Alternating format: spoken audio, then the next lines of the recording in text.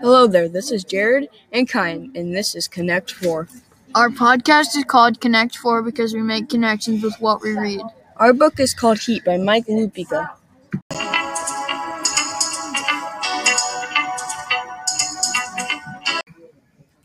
This fantastic book is placed in New York City, and there's a couple boys that like to watch the Yankees because that is their favorite team. Their favorite player on the Yankees team is El Grande. El Grande is an all-star pitcher from the Yankees. What did you think of this book, Jared? I really like this book. For an example, when Michael was sitting on top of his friend's apartment to try to watch El Grande pitch in his game. I also really liked the part where they would go to Yankee Stadium and wait by the gates to see El Grande and all the other players. But El Grande was the most important player. Yeah, I also like that too. But when they sat on top of the apartment to try to watch El Grande pitch, it didn't make sense because they could only see the outfield, so I don't understand why they couldn't just save up and buy tickets. Well, they did save up money, but they almost got robbed. When they got out of a taxi, someone tried to rob them, and they had enough money to get tickets for a game to where they could actually watch him pitch. Now we are going to move on and talk about our connections that we had with this book. I could make two connections to this book. One is a text to self. When I wanted to go to a baseball game, but I didn't have the money or nobody would take me, so I just have to watch the game on TV. Another way is text the world. Like if somebody wanted to go to a baseball game, but they didn't have the money, or they did have the money and they got robbed, just like Michael and his friends did. So that is a text the world connection. I made the connection of doing text to text and text to self. Text to self was when I went to the Cubs game in Chicago, and they have like a little gate outside of Wrigley Field by the stadium that a big bus pulls up and the players get off. I went to that gate to try and see my favorite players for the Cubs, and that's what Michael and his friends did, to try and see El Grande and other players for the Yankees.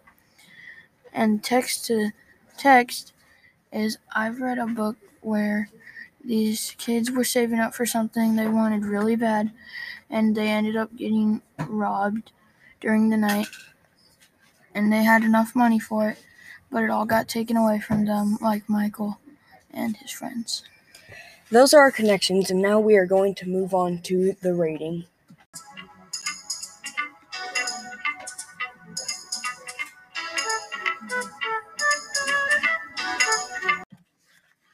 Now we're going to move on and talk about the ratings and author info. I went to Amazon and looked up the ratings for this book, and what I found is what we thought of the book. It came up with a 5-star rating. I did the same thing, but I went to Barnes & Noble, and the rating was 4.5 stars, so that means not only us enjoyed the book, so did everyone else. My personal rating of this book would probably be 5 out of 5 stars, because I like baseball, and this was a really good book and a lot of adventures.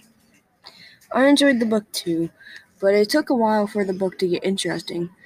But it was a good book, but at the beginning, the book was kind of boring and nothing really exciting was happening. The only thing that was really exciting was what happened to them in the taxi. The name of this book was Heat by Mike Lupica. He has made many other books like Travel Team, The $1 Million Throw, and The Big Field. I have not personally read these books, but I do think they will be interesting because this one was, and I know that all of his other books will be interesting. I suggest these books to you if you like sports and just like people going on activities. But I have not read any of these other books. The way I think people would think about this book is pretty good because it's about sports and it's about baseball. And he doesn't only make baseball books, so whatever kind of sport you like, I bet he wrote a book about it. So I think that how people think about this author is pretty good. How do you think, Kyan?